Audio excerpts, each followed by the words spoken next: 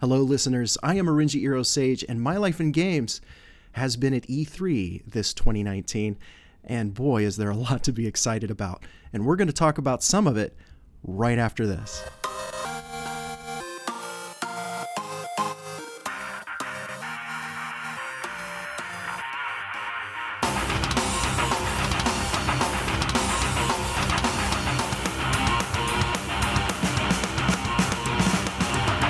Yesterday, I arrived early for the Watch Dogs Legion conversation at the Coliseum, and earlier in the week, as we were planning out our schedule for E3 with Neutron and Silas, I had noticed that Call of Duty was in the spot right before Watch Dogs Legion, but I didn't have any interest in learning more about it, as I've been out of the Call of Duty loop for quite some time. But, you know, if you watch my streams or have talked to me before about Call of Duty, you know that I was a big COD fan back in the day and a huge fan of multiplayer PvP.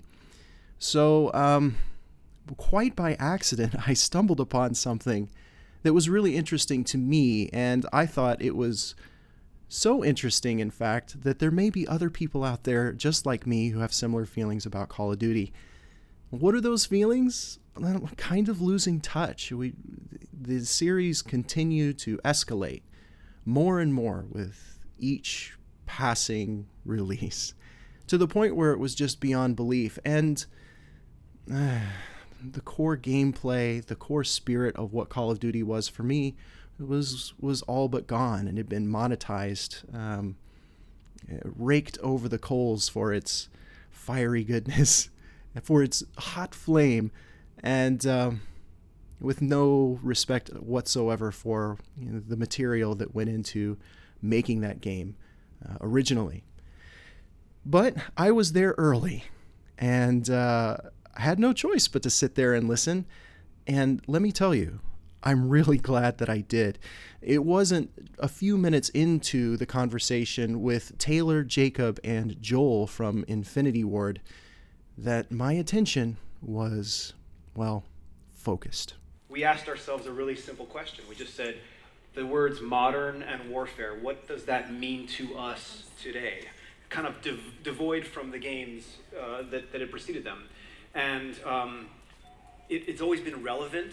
It's always felt ripped from the headlines. Yeah. It's always kind of been this really cool roller coaster ride. It's been like a cinematic experience that you could play. Yeah. I can speak for myself that playing the first Modern Warfare, that was like a seminal moment in my life as a player, where I was playing Crew Expendable, and I'm escaping the cargo ship, and I paused the game. And again, now, granted, I've been a game developer for many, many years at this point, so I know the tricks, I know how to make games to a certain extent.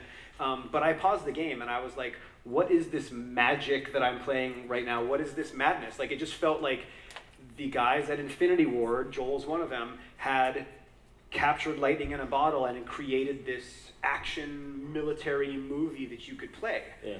So we wanted to do, for the players of today and for the players like me that played it 11 years ago, we wanted to do that again. It's like they plucked my story out of a hat and read it to the audience. And at this moment, I was completely captivated with what they had to say, because a core issue with the series had been addressed immediately. We recognize and we sympathize, and so we've gone back to step one. And that's implied in the title of the game as well. It's not Modern Warfare 4. It's Call of Duty Modern Warfare. And so they spoke a little bit more about what that means for the storyline, and what that's going to mean for us as a gamer, and what that means to them as the developers. Check this out.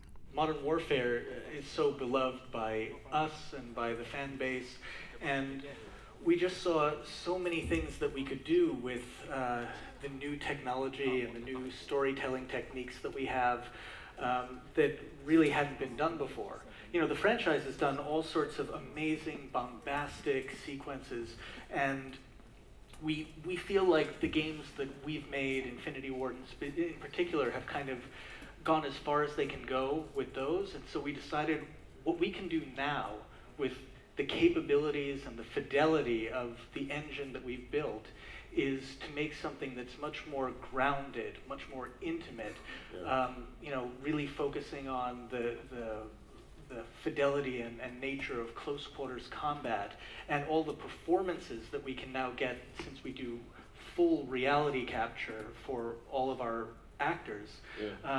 It just seemed like the right time to revisit and reimagine it. And I love the descriptor in there, reimagining. Reimagined Modern Warfare. But what does that mean? Are they restricted to the great deal of storyline and the continuity that's been established?